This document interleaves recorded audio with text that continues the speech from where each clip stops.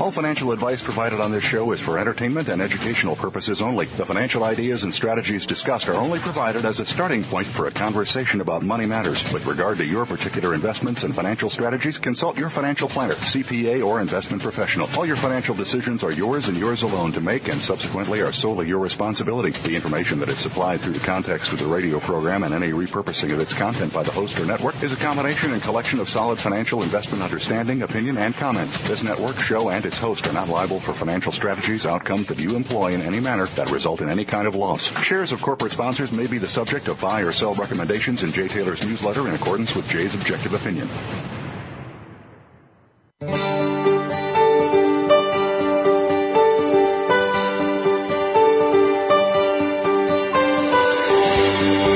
Welcome to Turning Hard Times into Good Times with your host, Jay Taylor. This hour will help investors fix issues and achieve personal gain. Now, here's your host, Jay Taylor. Welcome back to the second hour of Turning Hard Times into Good Times. I'm your host, Jay Taylor, and I want to thank our sponsors for the second hour for making this show economically viable. They are Arroway Energy, Aravista Gold, Blue Sky Uranium, Brazil Resources, Eurasian Minerals, Millrock Resources, Northern Free Gold, and Riverside Resources. And I am forgetting one of our sponsors, and I'm sure my wife will tell me who it is. But in any event, I am really delighted to have John Butler with us. John Butler was with us a few weeks back, and he's written an excellent book called The Golden Revolution. I think John has some excellent insights into, let's say, the geopolitical and economic forces that are in play right now that are driving markets and potentially driving us back to or forward to some sort of a gold-backed system, a monetary system again. I'm not going to read John's bio. It's a very strong, a very admirable bio. It is posted on our website at Voice America, our website at Voice America Business Channel. But I do want to tell, again, to let you know and to emphasize the book. It's The Golden Revolution, and you can pick it up through the normal channels. Welcome, John. Good to have you back. Thanks, Jay. Pleasure to be here. Well, you might have heard some of what Dominic Frisby had to say. Were you listening in? I caught the last 5 minutes, I believe. Yes. Yeah, he's not quite so sure that he wants the markets to decide what we do, what sort of a shape our monetary system is in. And I guess that would be sort of in keeping with Ron Paul's view that he'd like to, rather than just say, let's go back to a gold standard right away, let's let the markets decide. I guess get rid of, the laws that prohibit gold from being money, and have gold compete with the dollar. What are your thoughts on that idea? Well, I mean, I agree with that. I think that many people who support gold-backed money simply have faith that were the free market allowed to work its magic, were individuals allowed to work their magic through voluntary exchange in the marketplace rather than dictated use of money and dictated interest rates on that money, etc., that gold would emerge as the predominant money, perhaps not the exclusive money, and history, in fact, suggests that gold has always competed in some way with silver and other potential media of exchange. So I think there's a lot of overlap between those who believe in a free market money and those who believe in gold specifically, because the two historically have overlapped, and there's so much evidence for that. So I think Ron Paul, in a way, has the stronger argument in that he simply pushes for the free market to decide what money should be. But it's clear in his writings and that of others that many people who believe that the free market should be deciding this matter also believe that the matter would be decided with gold emerging in the dominant position, and that's kind of my position as well. Mm-hmm. Okay, well, if in Chapter 6 of your book you say that there is a growing body of evidence, in fact, that the groundwork is already being laid behind the scenes for a move away from fiat towards gold. Could you share with our listeners what some of that evidence is? The The evidence is primarily international. If you look at what's happening within the United States specifically, you really don't see the government taking actions that suggest that they're preparing for any potential return to a gold standard. But when you look abroad, the evidence is not just sort of here and there. It's actually becoming rather overwhelming. You've got a substantial number of countries, including the largest trading partners of the United States, including the largest trading partners of the EU and the Euro area, who are making preparations, it seems, to prepare for a return to some form of gold-backed international money. And I must stress that point, international money. My book does not make the case that there is any near-term inevitable move back to gold being used as a domestic money in the United States or elsewhere. But when it comes to international trade, you're seeing a breakdown in many relationships internationally, and you're seeing many exporting countries taking specific actions that would, in principle, be necessary for them to be able to exchange their exports, be it oil or manufactured goods or whatever, for gold. They're laying the infrastructure. And this includes China, it includes Russia, it includes to a lesser extent Brazil and India, but it includes a number of important countries, including the oil exporters themselves. So this is definitely a force that is, I believe, gaining momentum going forward. There was I believe that Iran, if I understand what happened, the United States tried to block Iran from the international payment mechanism that's used by countries to move money around globally. And I heard, at least there was a rumor, at least, that Iran then was demanding gold from China, perhaps, to pay for the oil that China picked up from Iran. Does that ring true to you? Well, I don't have any special intelligence information in that regard, but where there's smoke, there's fire, and you see a lot of evidence of gold flows. When you look at gold flows between Turkey and Dubai, which are a proxy for gold flows between Turkey and Iran, you see something very significant happening. Now, most Americans, and in fact most people around the world, are not aware that of all countries in the Middle Eastern region, Turkey is by far the largest depository for gold bullion, by far, an order of magnitude above everybody else. And when there is an unusually large gold flow out of Turkey into another part of the Middle East, it suggests something very, very significant going on. And Dubai is known as sort of the Singapore, as it were, of the Gulf region. It's an area that funnels a lot of wealth from region to region. And so when gold is moving from Turkey to Dubai, you have to ask yourself, where is it going and why? Mm-hmm. Well, it happens to coincide with these sanctions against Iran. And so really it is, for those who, care to connect the dots here, there's a fairly straightforward case to be made that Iran has taken physical delivery of a huge amount of gold previously stored in Turkey because it needs to mobilize it. Well, mobilize it for what?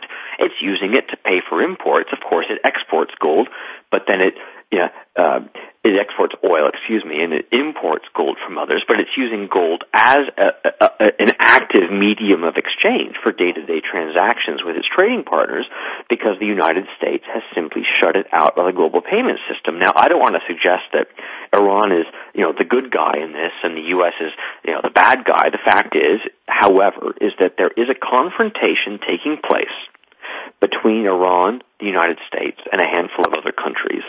But interestingly, this conflict is catalyzing a de facto remonetization of gold for international trade for some of the most essential commodities that we all use.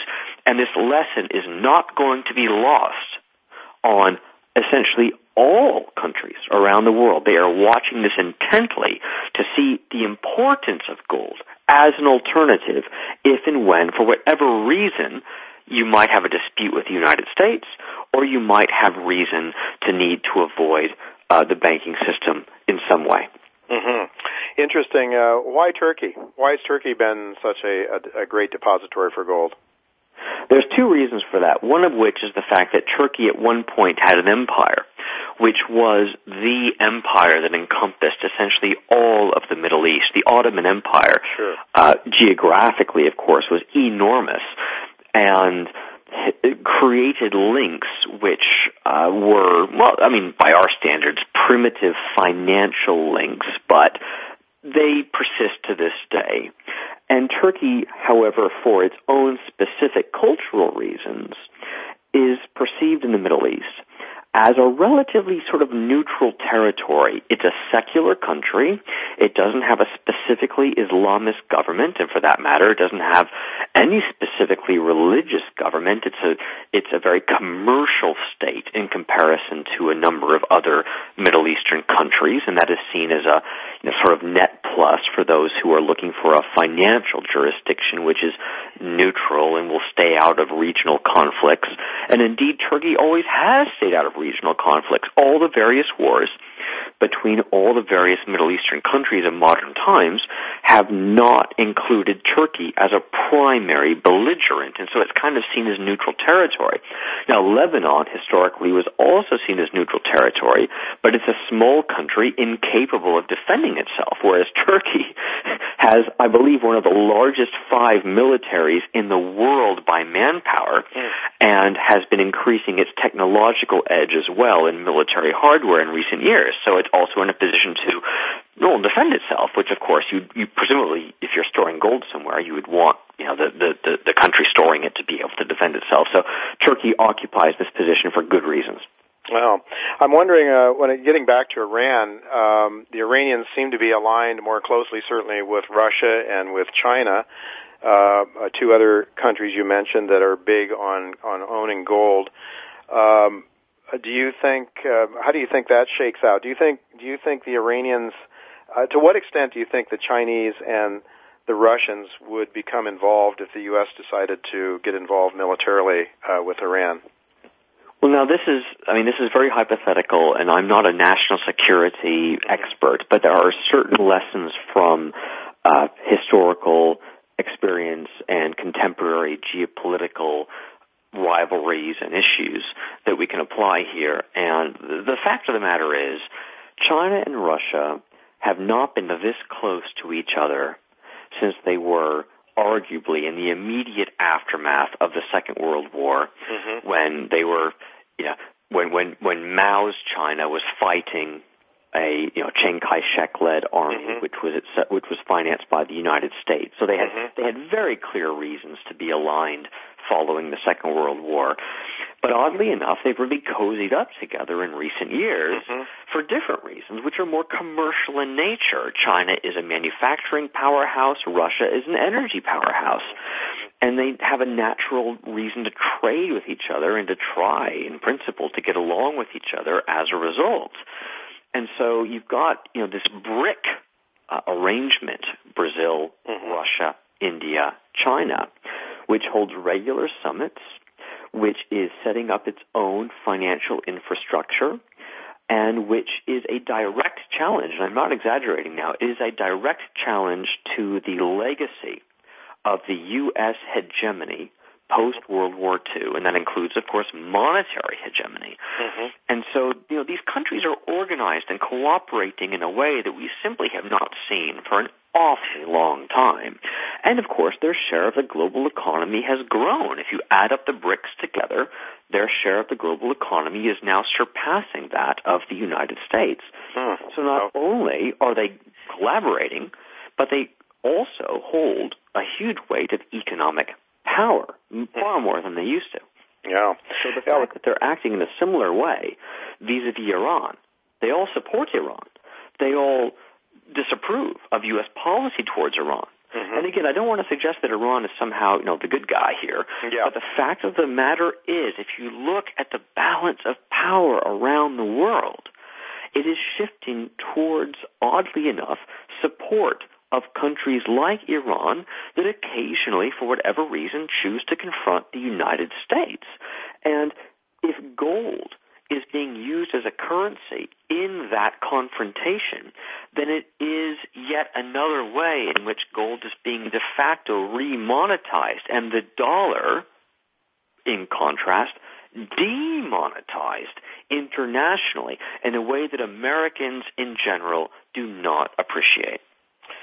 So if I understand what you're saying, I think I hear you saying that bloc, the BRIC countries, could in fact be almost forcing a gold monetary system. I mean, through their power, their joint economic power, then I wasn't aware that they were collectively larger than the U.S. Economy. But that's big, and that means that they are in a position to thumb their nose at any kind of suggestion that, to Iran or someone else, that you guys better accept dollars or we're going to bomb the hell out of you. Well, I mean, let's hope it doesn't come to that. But let's go back. Let's go back to when the United States was a clear de facto monetary hegemon under Bretton Woods, when the dollar really was, the currency of the world, bar none. That was it after the Second World War. Sure. Now the thing is, things have changed an awful lot in the interim because these BRIC countries, of course, once upon a time, I mean, they were economic basket cases, of course. The Soviet Union was its own autarkic, largely autarkic empire, which did not trade in a material way with the rest of the world. I mean, China was devastated after the Second World War. Many people don't appreciate that an awful lot of the Second World War was fought between Japan and China. Long before Japan bombed Pearl Harbor, they were bombing China. And so China was a real mess economically as well. In any event, the fact is they have emerged. Emerging markets eventually emerge, and all of these economies are now far more healthy and powerful. Don't get me wrong, they're not perfect, but they're far more healthy and powerful than they used to be. And you have a situation now where, in some respects, they are far more dynamic economies than the United States because they're freer in general. They have lower tax rates in general. And of course, their interests are beginning to overlap because they simply trade with each other so much. So you have an odd situation now where a huge portion of the global economy has simply changed its fundamental nature so much, and the United States has gone from being a monetary hegemon to being just another big, important country. And the idea is, at this point then, if they in theory are kind of becoming a bit more equal, well then why on earth should one of them be able to dictate monetary terms to the other? Right. In fact, those who export, they're the ones who hold the cards. Because if you import, then of course you need to pay for those imports with something. Well, what is that something going to be? It's a credit card of some kind, but is it going to be plastic? Is it going to be paper? Or is it going to be gold? At the end of the day, if you want to import from someone who exports, you will have to pay them in the money they want to be paid in. And there are lots of signs, as we've discussed behind the scenes, that the BRICS are laying the groundwork to be paid in gold. And the United States and other importing countries are either going to have to make the gold available, or they themselves are going to have to become more competitive economically so they become the exporters. Yeah, so far, growing out of that Bretton Woods position of strength that you talked about, the U.S. Has been able to print dollars, create dollars out of nothing, and use them for goods that we import from China and elsewhere. We've been the major. We are a huge importer. Of course, we don't make any. Well, we do make some things, but we are much more of a consuming nation than a producing nation. We have huge balance of trades deficits. I don't know when the last time we had a trade surplus in the U.S. So we are clearly at some point in time. Then, are you suggesting that this piece of paper, this fantasy money that we create out of nothing, will be seen as fantasy money and not as the real thing, and that just as de Gaulle said, give me the real thing back in 71, and we said, to hell with you, de Gaulle, we're the United States of America. We are the victors of World War II. We can do what we damn well please. Do you think the rest of the world, and so as I hear what you're saying, perhaps the BRIC countries are gaining so much strength at some point in time, if we want to sell anything to them or want to buy anything from them, I should say, we're going to have to give them the real thing? Oh, absolutely. And that's the whole point, is that, I mean, as you say, Jay, the world has changed a lot from 1971. France challenged the United States already in the mid-1960s. De Gaulle made his first provocative comments against Bretton Woods, against dollar hegemony. And by 1971, it all broke down. Okay, so France, I mean, think about it. France, not exactly the most important country in the world, challenges the United States, gets a handful of European countries on its side, and breaks Bretton Woods down, demolishes Bretton Woods by 1971. It took them 6 years. Not that they knew how long it would take, not that it was a master plan, but that's the way it played out. Well, look where we are today. You have, as we discussed, these BRIC countries who collectively are a larger economy than the United States, who trade with each other more than the United States, who are collectively net exporters to the United States, all agreeing that they no longer want to use the dollar as their primary medium of exchange, that they all prefer gold. And they have announced at various meetings over the past couple of years specific plans to try to bring that about. It won't take 6 years this time. It might take 3. It might take 2. It might take 1.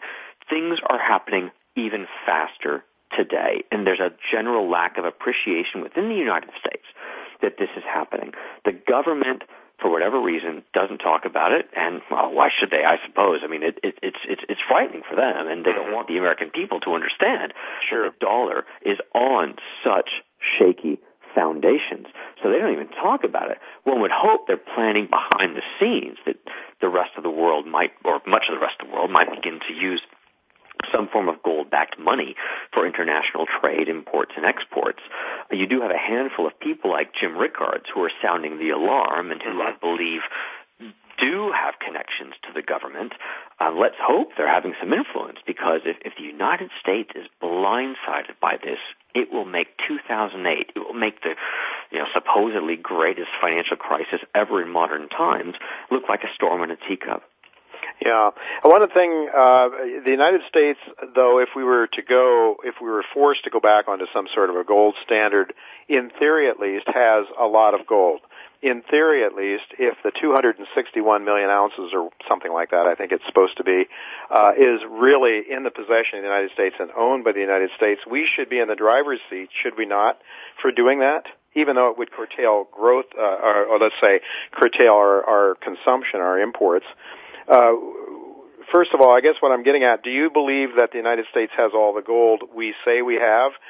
Do you have a view on that? And secondly, wouldn't we be in a stronger position than most countries if we had to go back on a gold standard? Right. The first question is one that I find difficult to answer. I don't have any special information or evidence regarding whether the U.S. does or does not have the gold it claims to have. Now, what I will say is that there are a number of people who believe that the United States probably does not have the gold it claims to have, and they do have arguments that are at a minimum worth considering. Now, that said, I don't think they have proof of anything, but you don't need proof. And when it comes to money is one of those things, right? It's a confidence game. And if you even begin to doubt that perhaps the U.S. does not have all the gold it claims to have, and gold is being remonetized internationally, well, then right then and there you should be concerned, even if you don't have proof. So I guess my sort of answer to that is I don't know, is the short answer. And the long answer is, because I don't know, I really want to know. Yeah. And I would encourage people to try to find out, whatever information they can on that topic of whether or not the U.S. has the monetary gold it claims to have. Now, regarding the second point, assuming the U.S. does have this massive hoard of gold reserves, does that put the U.S. in a dominant position, in a privileged position, as it were, in the event that the world moves back to a gold standard? And the short answer to that one Absolutely not. At current prices, the entire U.S. gold reserve would be exhausted, i.e., given away, to pay for imports within 1 year. The United States imports so much more from the rest of the world than it exports that it would exhaust its entire gold reserve in 1 year at current prices. At $1,600. Yeah, that's right. Current prices of dollars in gold. There are two ways to change that. Number one, stop importing, something which would cause severe economic hardship in the U.S. were it to happen all in one quick adjustment process. Or two, allow the price of gold to rise. If the price of gold rises sufficiently, it will cover a larger amount of imports. Now, there's no magic wand here, of course. As the price of gold rises, the price of a lot of commodities will rise. But at a minimum, if the price of gold is allowed to rise, it should allow for a higher degree of overall import cover for the United States, and it would ease the transition. So in my opinion, if the United States is confronted with a world, perhaps led by the BRICS, who demands payment for their exports in gold, the U.S. will, from that point forward, be very supportive of a rise in the gold price globally. And they'll market that, they'll cloak that in whatever language politically they have to, but they'll suddenly become very supportive of a higher gold price. They will champion it. Politicians will say, this is a good idea. We want the price of gold to go up. This will help to create jobs. Whatever language they will choose. They'll choose language along those lines. But be under no illusions. They'll be doing it under duress. They'll be doing it because it's not their first choice. They'll be doing it because the power of the printing press that they have abused for decades is being taken away from them, and they have no other choice. Okay, so let's suppose at $1,600, $1,700, we got 1 year of imports. How many years do we need? 5, 10? And then you would multiply the price by that, or some combination of less imports and higher gold price, I guess, could be get you to the same place. Well, it's a question of how you want this to play out. I mean, if it were up to me and I were whoever, the Treasury Secretary or something like that, and someone came to me and said, look, John, we now have to manage this transition. How would you recommend managing this transition? I would say, okay, this is the deal. We need to accept the writing on the wall here, which is now coming to fruition, and we have to position ourselves for a world which is moving essentially entirely, it would seem, back to using gold to settle balance of payments, exports and imports. Okay, so do we want to sort it out in 1 year, or do we want to sort it out over 5 years or 10 years? I would recommend allowing the price of gold to rise, driven basically by the free market, and I would say, look, we have all this gold, and we'd embrace henceforth a gold-backed global currency for settling imports and exports. When I say global currency, I don't mean controlled by a global central bank or anything like that. I just mean a currency which is fungible globally for imports and exports. So we embrace that. We think it's fine. So we're willing to allow the gold price to rise, let the free market set that price, and Americans take note. This gold reserve we have is only going to cover imports for so long. It may cover us for a couple years, it may cover us for 5 years, but the fact is we must now reorient our economy in a way which is competitive. We must set ourselves up to, at a minimum, be in balance, exports versus imports. And in fact, ideally, you could say that maybe someday we should start exporting again. Why not? The vast history of the United States of America was as an exporting nation. Was the United States weak because it was an exporter? No, it was strong. Was it a moral country because it was an exporter? Yes. Was it a beacon to the world of what you could achieve through innovation, hard work, thrift, and so on? Yes.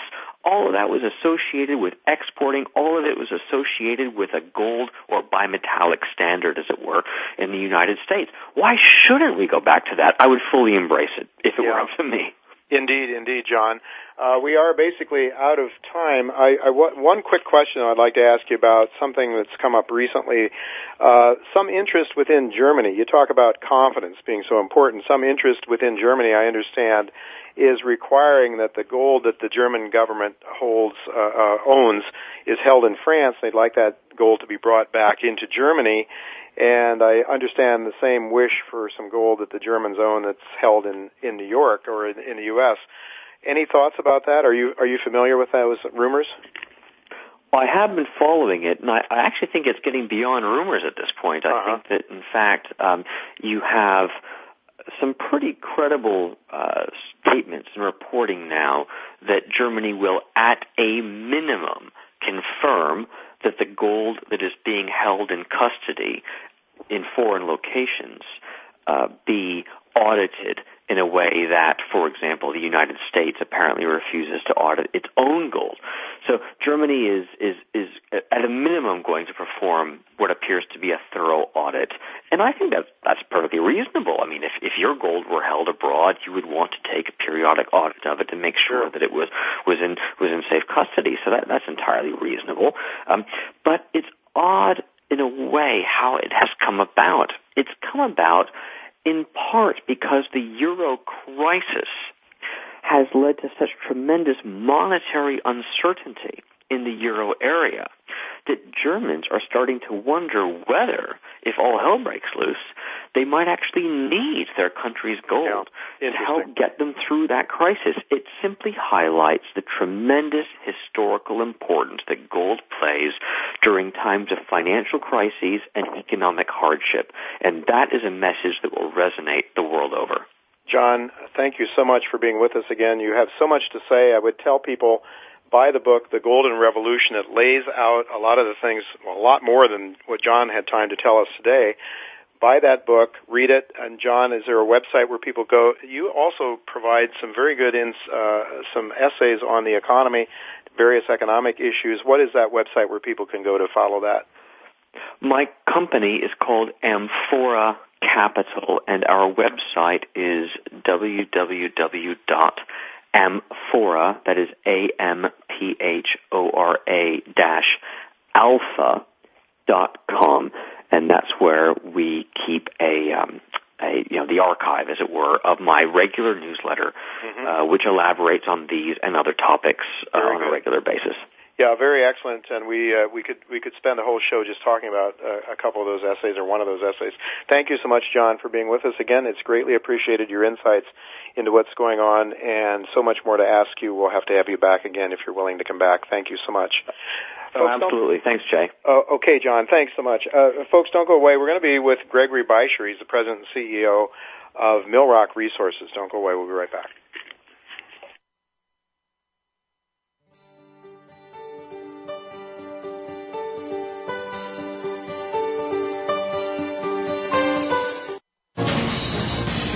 Voice America Business Network, the bottom line in business. Arroway Energy is an oil-focused Canadian-based production and exploration company operating in the Peace River Arch region of northern Alberta, Canada, with a land base of over 28,000 hectares, surrounded by major oil and gas producers such as Birchcliff Energy and Shell Canada. Arroway is currently producing 650 BOE per day, 90% oil. Arroway is debt-free, cash flow positive, and funded through its 2012 drill program. Arroway is listed on the OTCQX under the symbol ARWJF and on the TSX Venture under the symbol ARW. Ladies and gentlemen, the reality is that exploration for mineral deposits is risky business, though the rewards for shareholders can be enormous. At Millrock Resources, we don't believe in risking your investment on a treasure hunt. We believe in leveraging shareholder capital to generate projects and partnering with mining giants such as Kinross, Vale, Inmet, and Teck to fund our exploration in the mining-friendly states of Alaska and Arizona. By utilizing this business model, Millrock Resources increases the potential of finding economic gold and copper deposits and maximizing shareholder wealth. For more information, please visit us at www.millrockresources.com or find us on the TSX Venture under MRO. Arvista Gold Corporation's principal asset is the Dewey Project, which currently has a 43-101 compliant resource of approximately 3 million ounces of gold and is considered to be one of the last undeveloped, low-grade, bulk tonnage potential super pits in Quebec. The Dewey Project has significant potential to further grow the resource by both step-out drilling as well as further infill drilling within the existing porphyry. Arvista has a well-designed, extensive 35,000-meter, 100-hole drill program planned for Q4 2012, with results expected in early 2013 and an updated resource estimate to follow. Arvista Gold trades on the TSXV under the symbol AVA. For further details, please visit www.arvistagold.com. Voice America Business Network, the bottom line in business.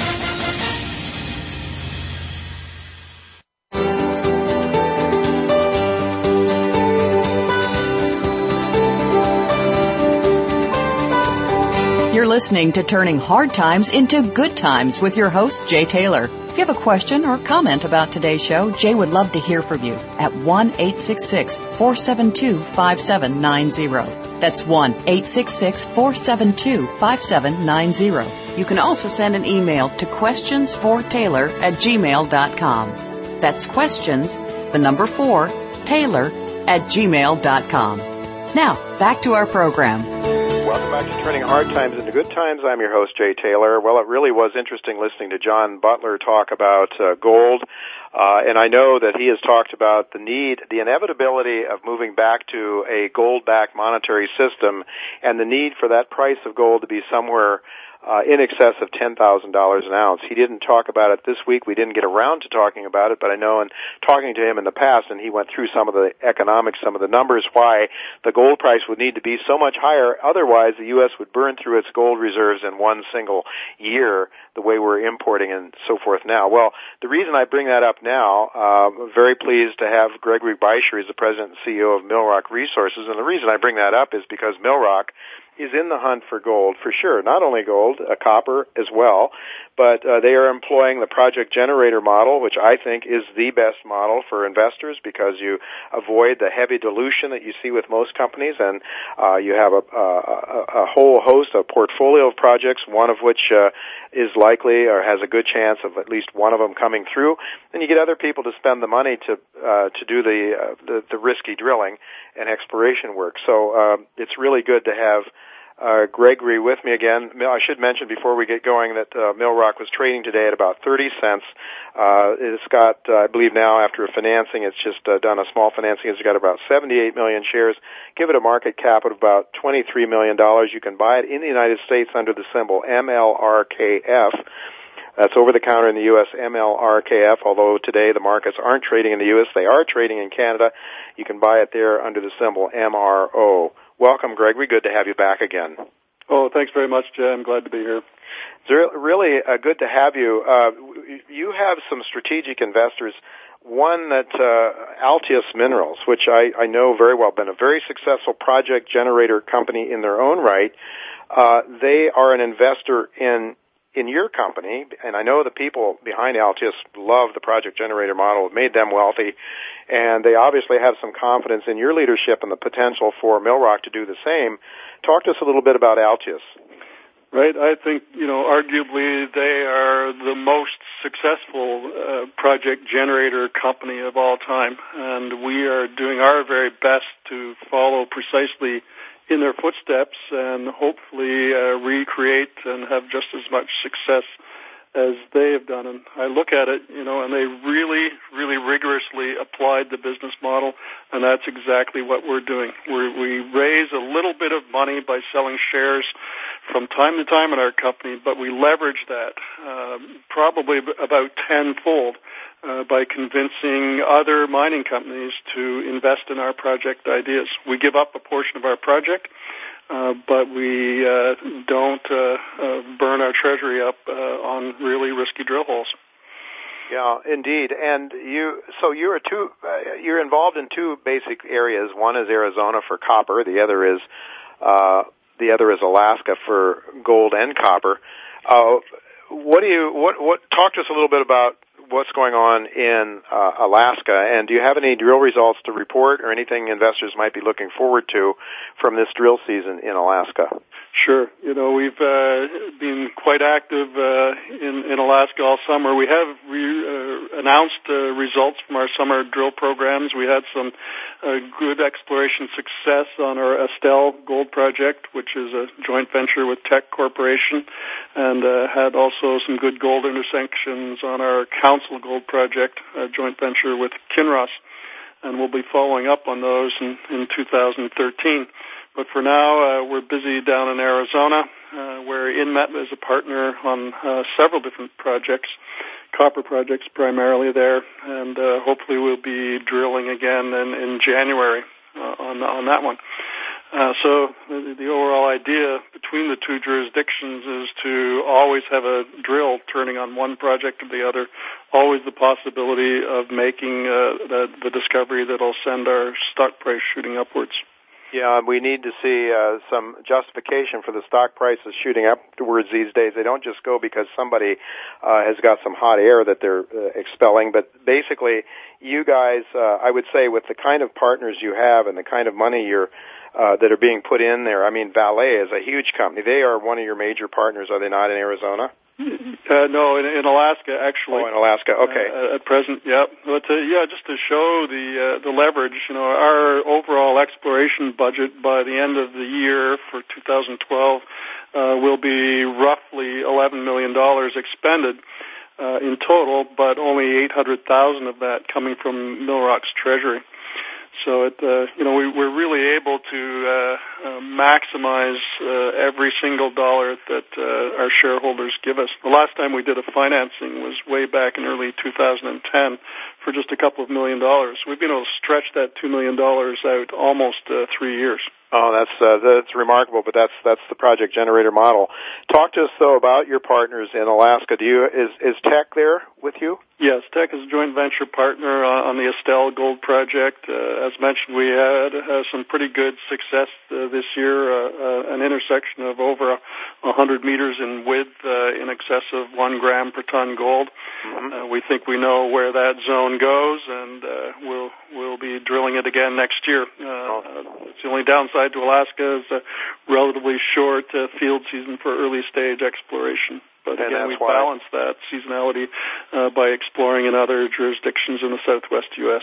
Well, there you go. So Arizona, and Inmet, I believe, is your major partner in Arizona, or a major partner, right? Yeah, that's correct. Another huge company. Yeah, they're great explorers and a great mining company, and copper is their main focus. And of course, the great copper mining camps of southeast Arizona are great hunting grounds. We have to look deeper. The easier ones are gone, but we're using the best available technology and our imaginations, and have the backing of a company like Inmet that's not afraid to drill some deep holes to test our theories. This is sort of a hypothetical question, but let's say an Inmet is not looking for a tiny deposit. What sort of a range of let's say, size or value of a deposit would you think would interest an Inmet, or what would be too small for an Inmet? Yeah, I think anything less than 1 billion tons is not going to be of interest. Look, porphyries can be huge deposits and worth billions of dollars, but they're high capex projects, and you just don't develop small ones. We're looking for the big ones. I think the discovery of the Resolution deposit in Arizona really changed people's views. It's an exceptional deposit, high grade, but it's deep, and it's going to take some great mining efforts to extract that, but it's worth billions and billions of dollars. And so that's the sort of things that we're looking for, multi-billion tons of copper ore. So Inmet, I believe, correct me if I'm wrong, but I believe on this Monsoon project, for example, can earn 70% of that project. Is that the agreement?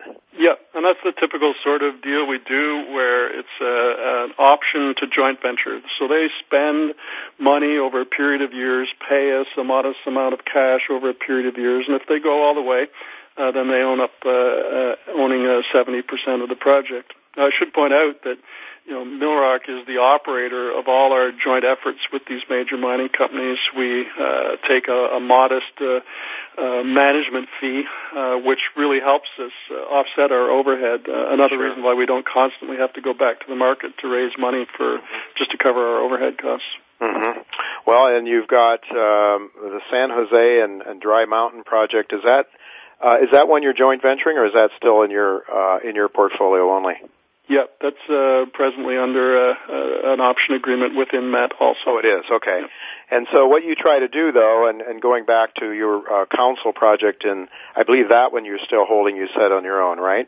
No, that one's in an option agreement with Kinross at present. Oh, with Kinross. Okay, good, excellent. All right. So the point is here that if Inmet finds something big, that you've got 30% of whatever that big thing is, and you've got a market cap that is $23 million, that might be compared to, I don't know what Inmet's market cap might be. It might be $23 billion for all I know. It's a big number anyway. It's probably not that big, but it's a big market cap. And the point is, the leverage is absolutely huge. Now, it's hard to know what the probability of your success will be, but there's some possibility that one of these things will hit, and then your share price is going to take care of itself. Right. Jay, mineral exploration, as you well know, is a very risky business, and especially in the part that we pursue, which is the earlier stage exploration. The reality is most exploration projects aren't going to work out, but it just takes one, and our model is a way of really decreasing the risk by having 10, 12, 14 operating exploration projects at any one time, mostly using money that's coming from other mining companies. Your website, so people can follow your progress. Of course, they can subscribe to my newsletter because Millrock is a recommendation in my letter. I'll put a plug in for myself. But for people that want to follow your work, the website is what, Gregory? Sure. It's www.millrockresources.com. millrockresources.com, and I suppose you'll be at some of these conferences. I'll probably catch up with you in San Francisco or someplace like that. Right. In the near future. We'll be having a presentation there, and I really look forward to seeing you again there, Jay. Likewise. Well, good. Thank you very much, Gregory, and we will keep track of what's going on at Millrock. We'll be watching for those press releases. We'll be watching for those long intersections of copper and gold. Thank you so much for being with us. Folks, don't go away. I'll be right back with some closing thoughts on today's show and next week's guests. Don't go away.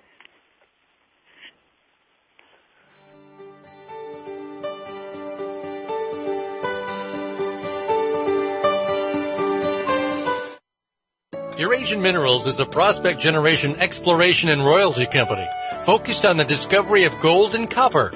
The company currently has over 140 properties on 4 continents. Our joint venture partners have committed to spend over $15 million on Eurasian Minerals projects in 2012. The company maintains a tight share structure, a low cash burn rate, and holds $43 million in cash, creating value through discovery, growth, and royalties. Eurasian Minerals.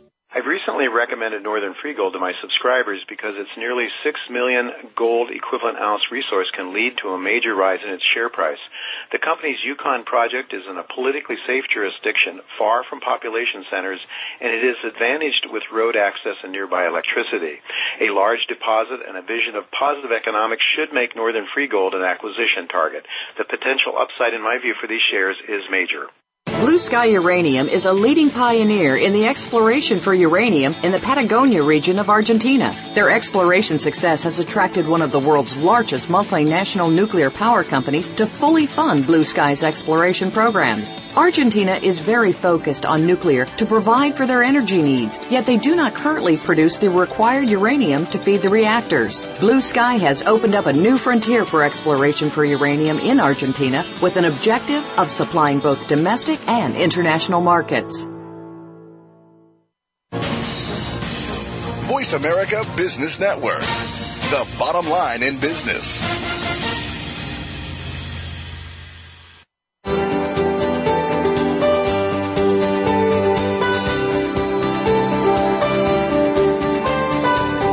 You're listening to Turning Hard Times into Good Times with your host, Jay Taylor. If you have a question or comment about today's show, Jay would love to hear from you at 1-866-472-5790. That's 1-866-472-5790. You can also send an email to questionsfortaylor@gmail.com.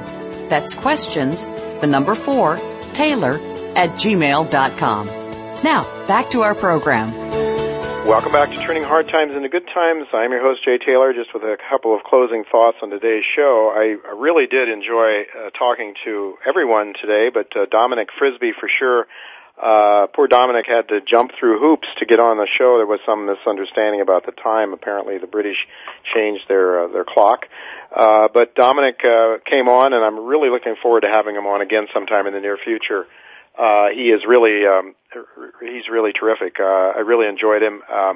And he didn't even get a chance to crack a joke. Well, there's nothing too funny about the global economy these days, so it wouldn't have been appropriate, I suppose. Gene Epstein talking about GDP, and the accounting issues were very important, very interesting. I think that Gene Epstein is not very quick to look for, let's say, conspiracy ideas for sure. He is pretty mainstream, writing for Barron's as he does. But interesting, I thought, some of his comments he had on how the use of military spending was apparently used to make GDP look better than it might have been depending on the timing, perhaps. John Butler, always interesting things to talk to John about today, talking about sort of the geopolitics and how that sort of melds in with the gold and the changes that are going on economically, how economics ultimately has everything to do with money, with geopolitical strength and power. Ultimately, one of the questions I didn't get to ask him, I really would have liked to have asked him as well as Dominic, can the United States continue to afford to spend more money on its military than the next 14 countries combined? I think not. And yet, a Romney presidency would, in theory at least, look to trump anything Mr. Obama spent and more. We will see. I agree very much with Dominic that the American people are going to be losers no matter who wins this election, because the main issues that are really important are not being talked about. And that main issue, I believe, I sincerely believe and agree with Dominic, that as long as we continue to print money and use it, the powers that be use it to enslave the common folks, to reallocate wealth from the people that actually create the wealth to the people that control the system, then things are not going to get better. And the unfortunate thing is the left thinks they can just have laws passed. They think, as Dominic said, the left thinks the government is the answer, when in fact the government is probably the biggest culprit in the whole scheme, because the government goes out and passes laws that benefit the crony capitalist, or crony crapitalist, as Gene Epstein likes to call them. Well, we are just about out of time. I think my engineer is telling me we have 1 minute left. Next week we're going to have a really interesting show as well. I'm going to have James Turk and Robert Prechter. Well, they're not going to be with me live, but we are going to do. We're going to play a debate that the two of them had at goldmoney.com. With their permission, we are going to play that next week, and then I'm going to have Mish Shedlock on. Well, Turk and Prechter will argue or debate, I should say, because they're both gentlemen. They're going to talk about inflation, with James Turk being a hyperinflationist, and Robert Prechter believing that we are ready for something south of 1,000 on the Dow, and a deflationary depression that would make the 1930s look like a Sunday school picnic, as some people say. Mish Shedlock, much more like A. Gary Schilling, is a moderate deflationist, and he's going to come on to present his views on the deflation side as well. I'm not sure that we will get a person to stand counter Mish next week, because Mish really likes to talk, and I'm not sure the other person could get a word in edgewise. So we might have somebody coming on the inflation side the following week or sometime in the near future to counter Mish's views. The main thing I think you need to realize is that the financial system is a mess. The real price of gold is rising dramatically, has been rising since Lehman Brothers. Mining company profits, the senior guys are doing extremely well. Watch the gold sector. I believe that we are in a bull market of a lifetime for gold mining shares, but you have to be careful. The project generator model that Gregory Breicher just talked about, that the company he runs, that's the kind of thing I think investors should be looking at. Mutual funds perhaps is another way. Sandstorm is another way. It's difficult. You have to be careful. But this is a very good time, I think, to be buying gold shares. We are out of time. I want to thank Tacey Trump, my executive producer, and Justin Jackman, my engineer. Look forward to seeing you next week. Until then, goodbye and God's blessings to you.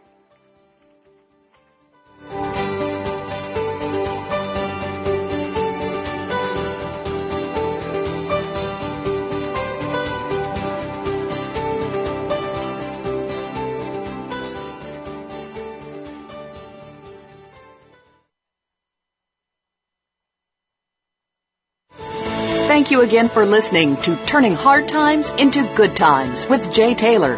Please join us again next Tuesday at 11 a.m. Pacific Time, 2 p.m. Eastern Time on the Voice America Business Channel.